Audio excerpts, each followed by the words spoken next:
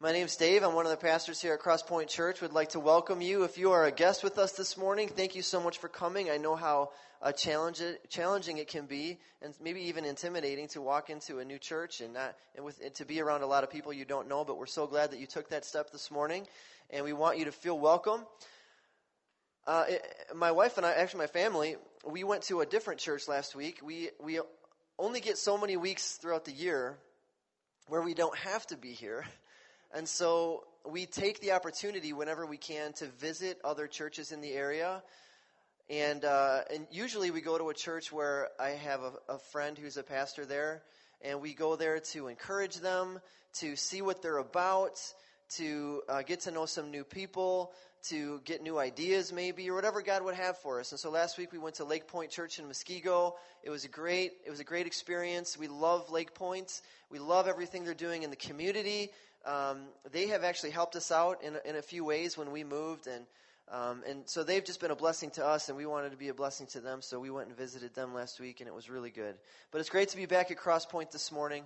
We're starting off a new series, as Don mentioned, called We're Moving, and there are two primary goals that I have throughout this series. The first goal is that when we're done with this series, we're going to move. That's the first goal. And by the way, both of these goals are ambitious but realistic. I should point that out. So the first goal is that when the series is over, which will be in 6 weeks, that the following week we will be worshiping in our new permanent facility. The second goal is that over the next 6 weeks, starting today, that we as a church would build momentum. That's the second big, ambitious, yet realistic goal that I have for this series. And I'm actually going to have, I'm going to let someone else kick off the series and kind of introduce the series to you this morning by means of a movie clip, and we're going to hopefully show that right now.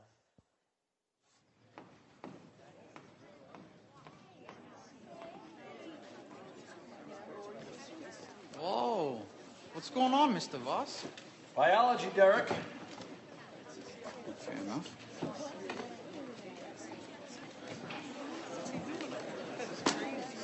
Can someone tell me what happens when a cell stagnates? Okay, no one's listening to me. I will try again. Anyone know what happens to a stagnant cell? What's he doing on the table? I don't know, something about cells. Malia, It's not good. did you hear that? It ain't good. People, a cell that is not in motion is not a productive member of the system. It ends up assuming all the other cells are going to pick up the slack somewhere, but they don't. In fact, they imitate the stray cell until basically the whole organism begins to die. Yeah. But you know what? Biology is an amazing thing. And here's the good news. All that decays can be restored. It's just hitting anybody. Like how a cut heals. Like how a cut heals. Brian, my man. Look, you got one. And once that cell is back on track, it creates energy amongst the other cells. That's what happens. It starts getting a little movement going. It gets a little rumble. Can I get a little rumble from everybody? Everybody just rumble in your seats right now for me. Just rumble a little bit. Okay, no rumble. That's fine. I'll be the lone rumbler up here. That's what I am. I'm a lone rumbler. But then the cell starts banging into the other cells. And the cells push back and go, hey, what are you doing to me? They hit into another one. Hey, don't do that. Hey, that's my friend. You don't even know him. You don't know me either.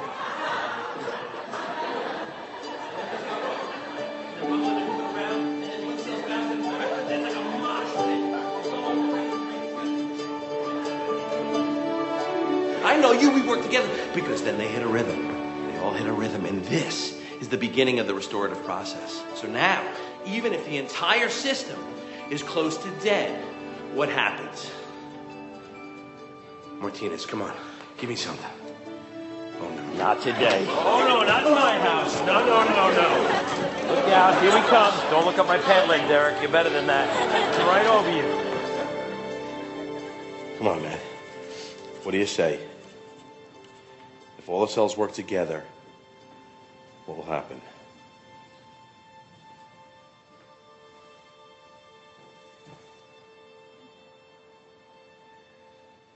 The entire system is healed. Exactly. That is a sick dragon. Yeah!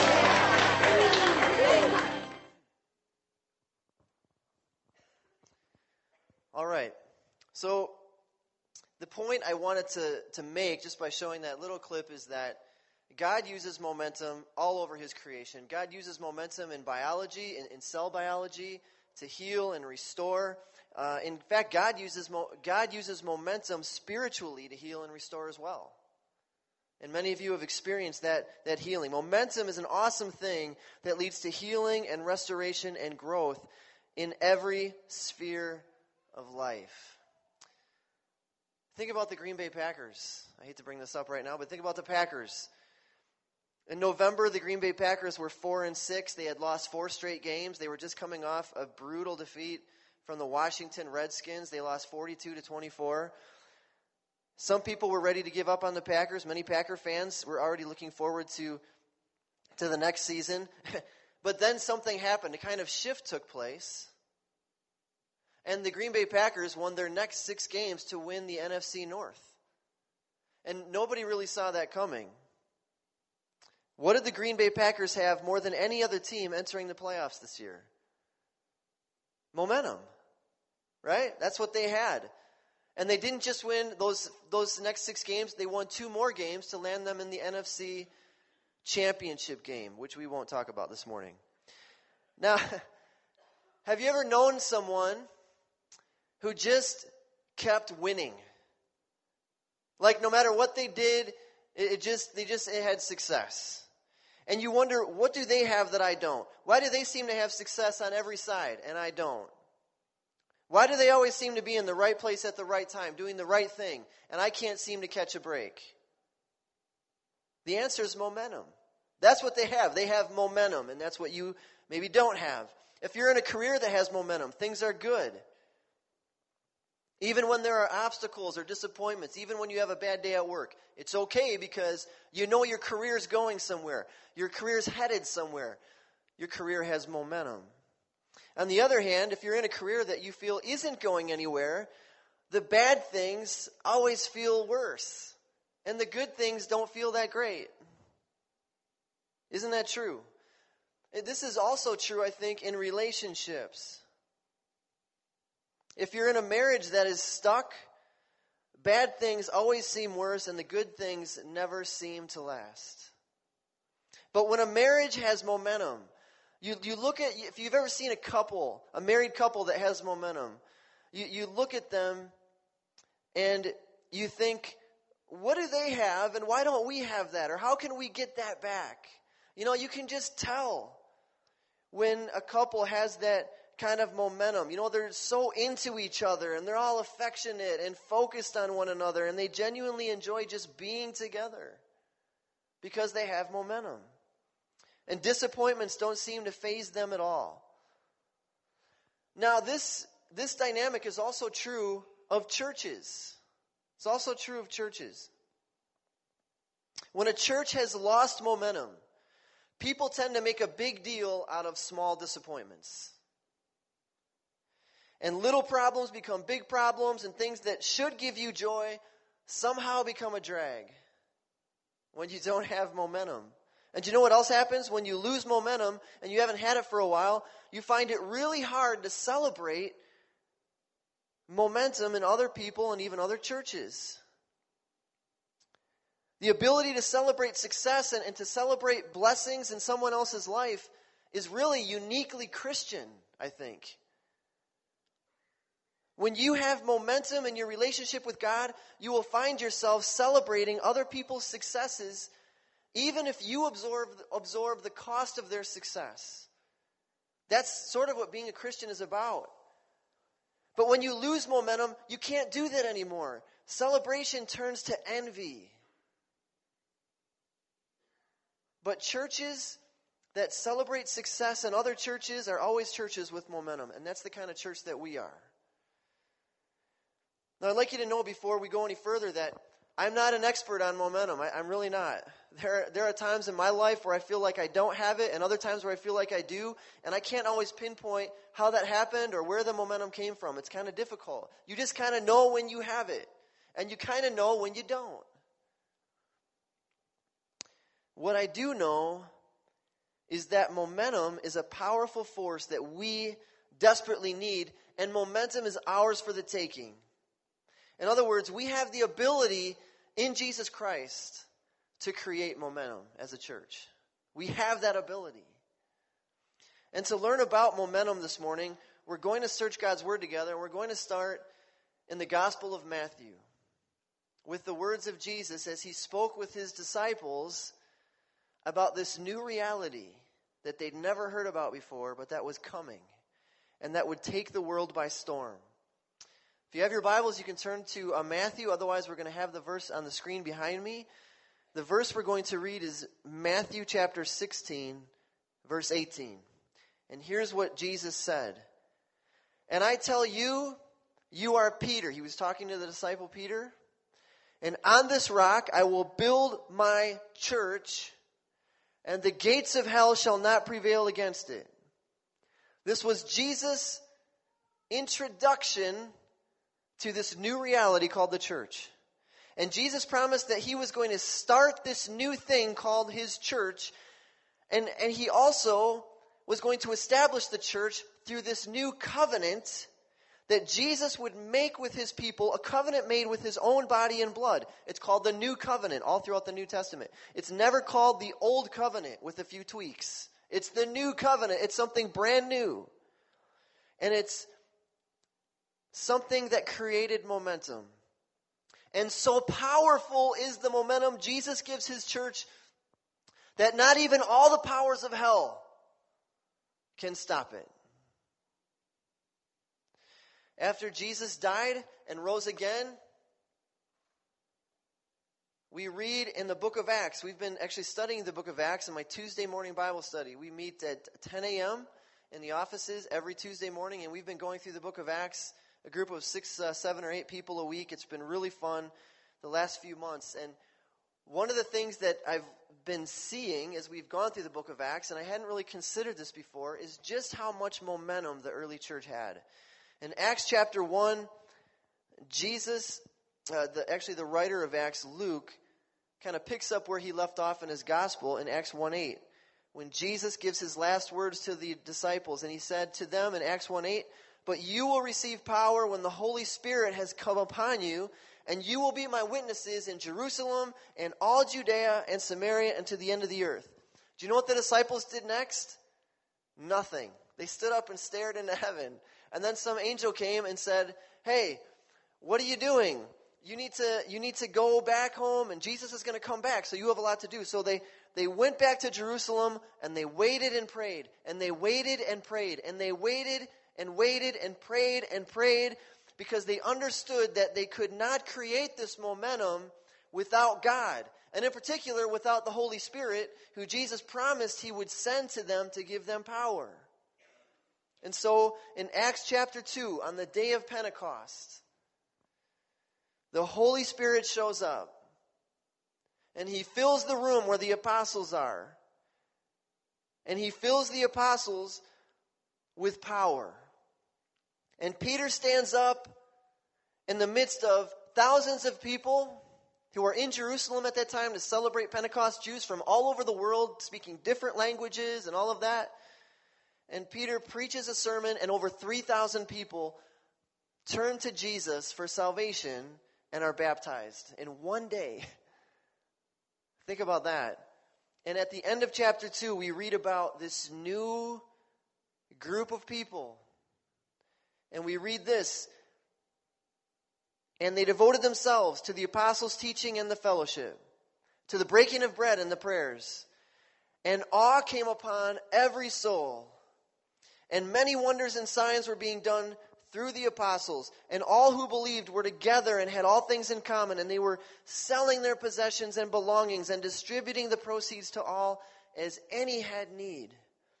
And day by day, attending the temple together and breaking bread in their homes, they received their food with glad and generous hearts, praising God and having favor with all the people. And the Lord added to their number day by day those who were being saved." Now that, my friends, is momentum. That's momentum. Something new has begun. The Holy Spirit filled God's people, empowered them for gospel ministry. That was new. baptizing people who put their faith in Jesus, immersing them underwater. That was new.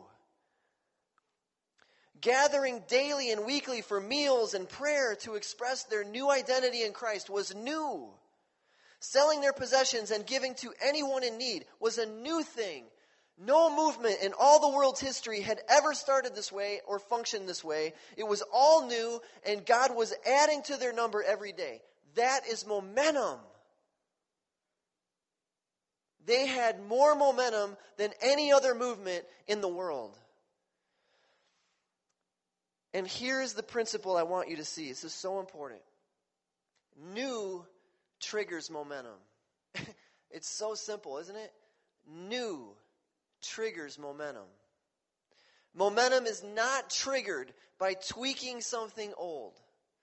Momentum is triggered by introducing something new. It could be a new relationship. It could be a new leader, a new idea, a new initiative, a new direction or vision, a new program. It could be a new plan. It could be a new event. But new is what triggers momentum. We see it all over God's Word. My wife and I were at Walmart this past week picking up a few things. And I thought, why don't we look around while we're here and let's see if we can find anything, any packaging or products with the word new on it. And let's see what we find. We didn't go all over the store. We were just on one end of the store in kind of the grocery section. And we just were kind of walking through the aisles. It took about, 5 or 8 minutes for us to do this. And we filled up these are actually Sendix bags, but we filled up, all this with stuff that had new on it. I'd like to show you some of the things we found. Cracker Jack. How long has Cracker Jack been around? Like 80 years or longer, right? New. Prize inside. I thought they'd been putting prizes in there for a long time. But that's new, I guess. Raisin Bran. New. Raisin Bran Crunch, a new flavor, right? How about Keebler Fudge Stripes? Cookies and cream. That's new. Doesn't that grab your attention? Don't you want to eat these right now? How about V8? Fresh new look. Really? I guess. Kleenex. Kleenex. New look.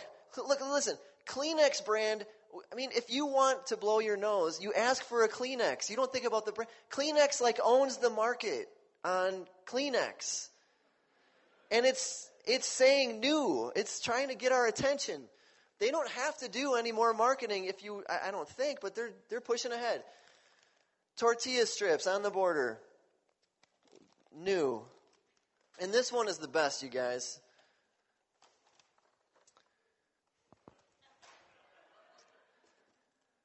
This is a package of toilet paper. New look. Same feel. Does anyone here care what their toilet paper looks like? I have studied these rolls of toilet paper. I cannot for the life of me figure out what's new about the look. If they made it in blue or something, that would stand out to me. But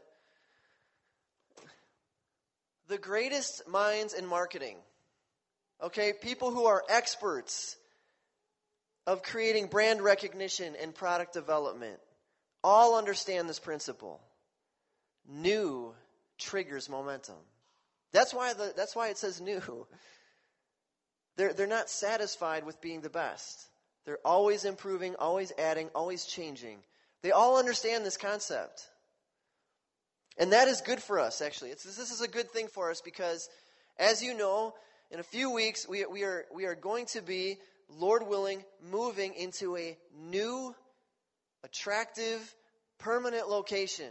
And that's a good thing. That by itself will trigger some momentum for us as a church. It will. A lot of new people, guests, visitors, friends, family are going to be coming through our doors, seeing what we're about, hearing the gospel of Jesus. It's going to create some momentum. However, we can't just move there. We can't just move there. That's not the goal, is to just move to a new location. We can't just move there and expect lasting change and sustained upward momentum. It doesn't work that way because there will always be momentum killers. And eventually the building won't be new anymore. We all know that. And so the question is, what are the things that kill momentum, and how can we keep the momentum growing? That's the question. And we're going to learn from the early church this morning as we consider this. So kind of picking up where we left off in Acts chapter 4, the momentum that the early church had was threatened as two of their strongest, most visible, most powerful leaders, Peter and John, were detained by authorities. Peter and John, it turns out, were greatly annoying the powers that be by preaching in the public square, healing people, performing miracles, talking about new life in Jesus, and they had built up this huge following, thousands and thousands of people. And so the authorities didn't like this, because if this new movement got all this power, it was taking away their power. And so they took Peter and John, they brought them in for questioning, and they began threatening them. And they told them, you can't talk about Jesus anymore. We don't like that. And Peter and John said, listen, you do what you got to do, but we can't help but speak of what we've seen and heard.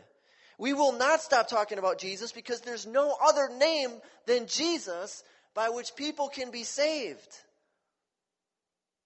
And so the authorities threatened them a little more, and then they let them go. And when they went back to their church family, they reported what had happened, and the church prayed, and they praised God, and they submitted themselves to God's plan, and they asked God for boldness. And the room where they were was shaken, and the Holy Spirit filled them all, and they continued to talk about Jesus with great courage, and momentum grew, and more people were added to the church. So external opposition is one obstacle that we might face as a church. The church has always faced external opposition, but it doesn't have to slow down our momentum. The second obstacle the early church faced was a breach of trust, or a loss of trust. In Acts chapter 5, this couple came before the leaders of the church, and they presented an offering. And they lied about how much they had received from the selling of their property. They lied to Peter, they lied to the Holy Spirit, and God struck this man and his wife so that they fell down and died. It was Ananias and Sapphira. Maybe some of you remember that from Acts chapter 5. And great fear, we're told, came upon the whole church, and even people who are outside of the church who heard about it.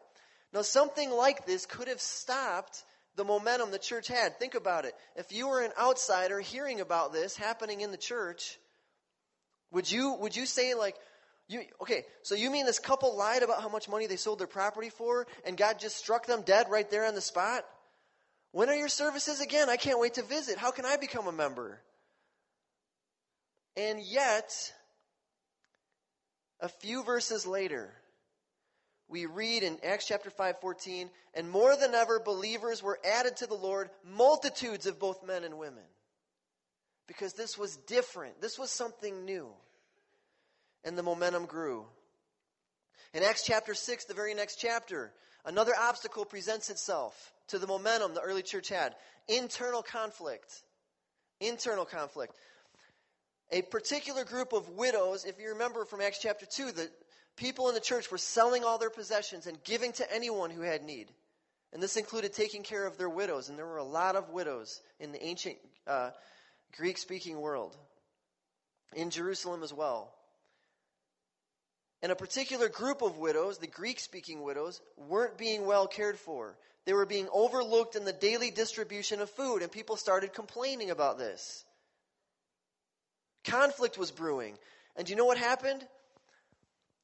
This could have totally killed the church's momentum. Internal conflict always has the potential to do that. But the senior leaders of the church took action. And here's what they did. They didn't ignore the complaints. They didn't ignore the people complaining. And they didn't step in and micromanage the distribution of the food. That would have been a huge mistake. That would have killed the momentum.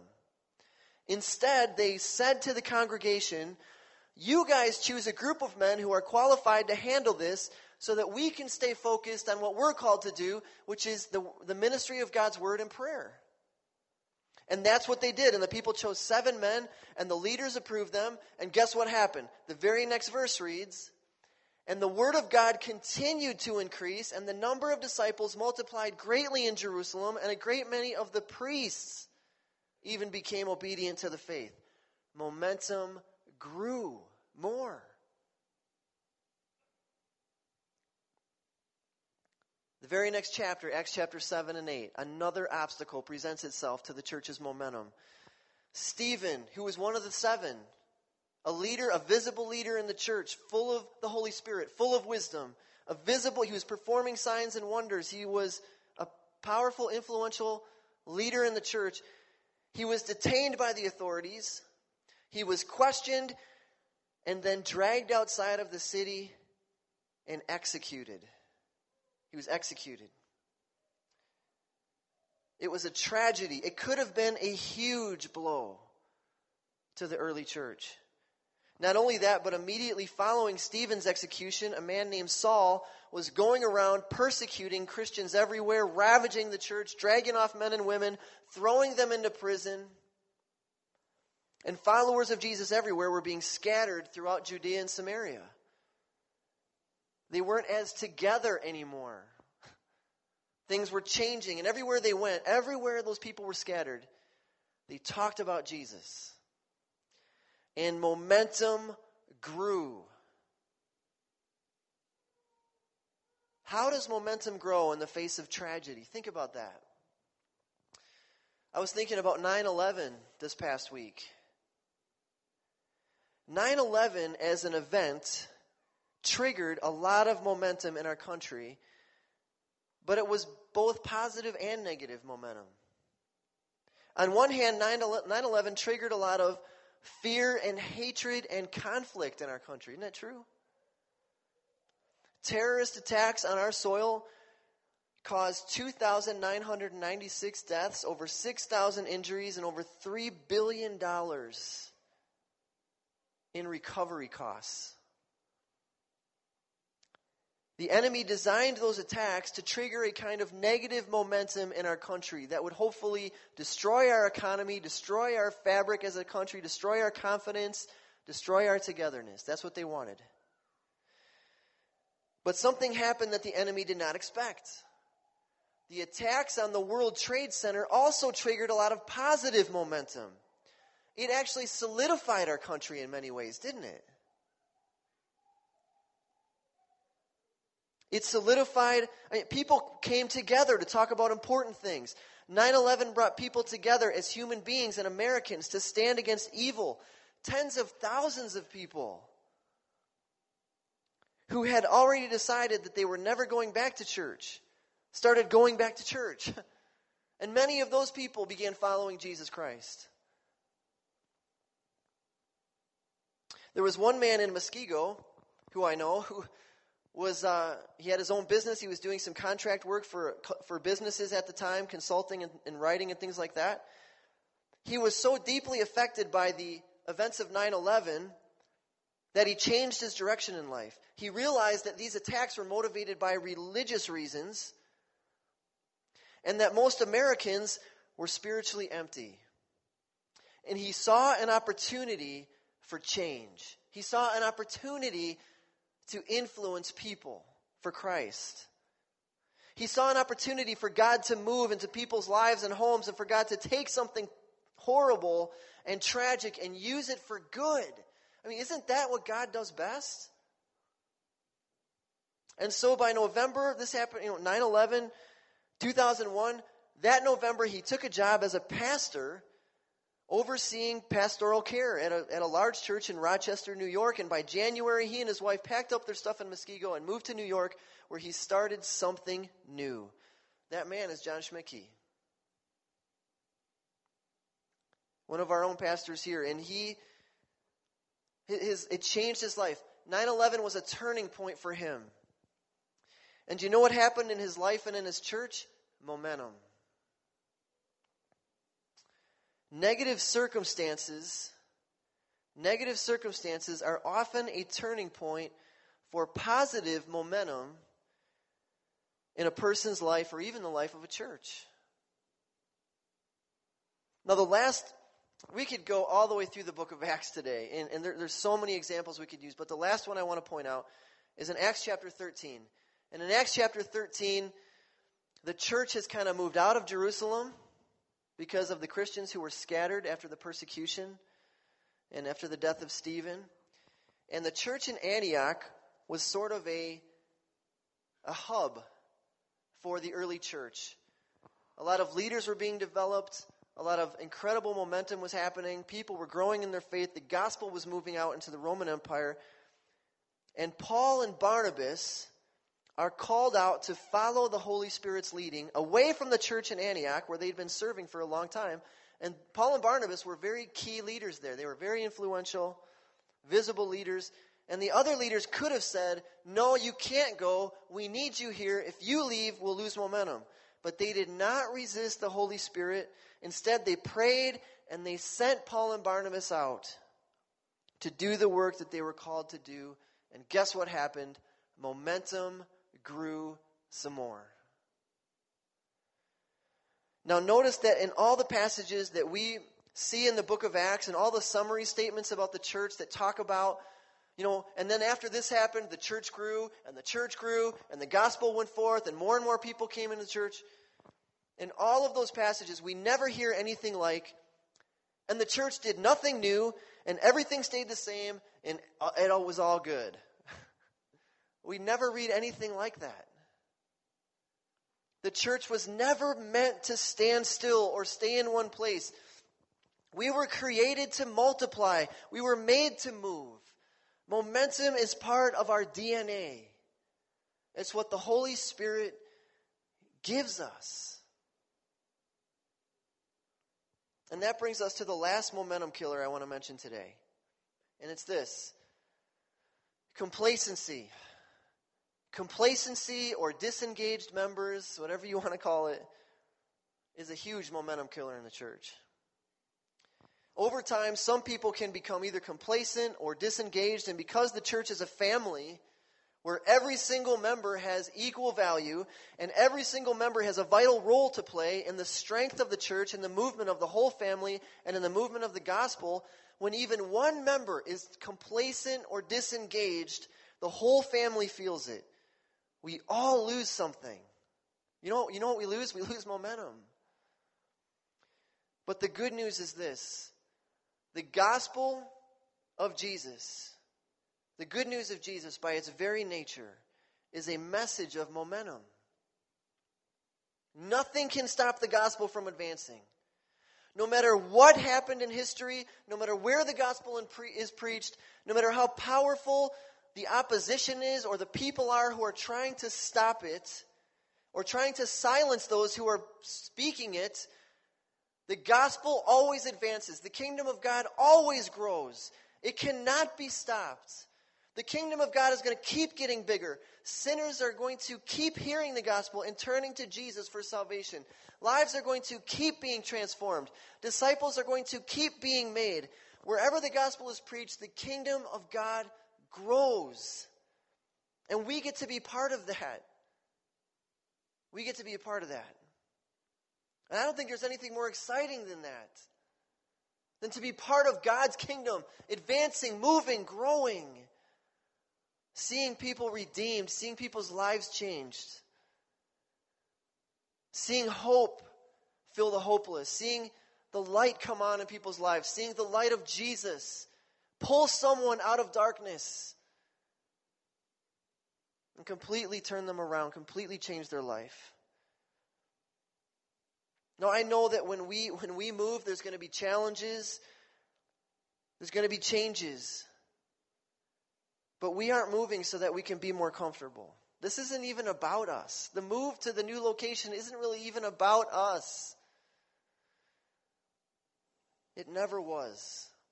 We are moving so that more lives can be changed. We're moving so that more and more people can hear the gospel and be transformed from the inside out.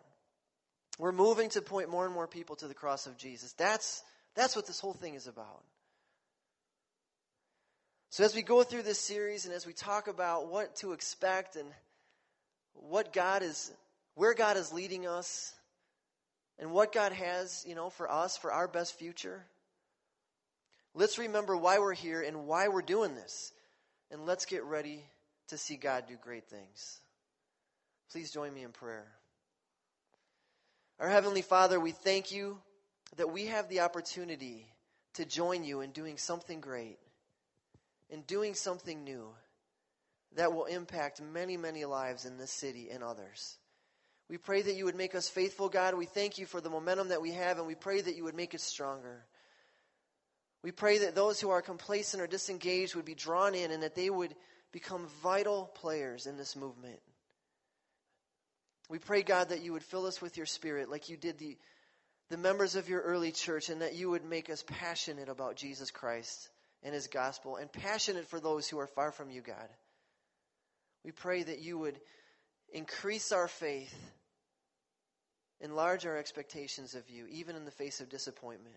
Help us to be patient, to wait and pray, and to move when you make us ready to move. It's in Christ's name that we pray. Amen.